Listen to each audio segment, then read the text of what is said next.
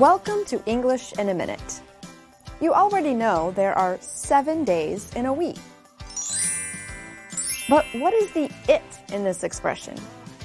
Jonathan, I've been working on this project for the past 15 hours. I am so tired. 15 hours? I think it's time to call it a day, Anna. I can't stop now, Jonathan. I must get this done. The other half of the project isn't due until next month. For real? Yeah. Call it a day, Anna. To call it a day means to finish doing something for now.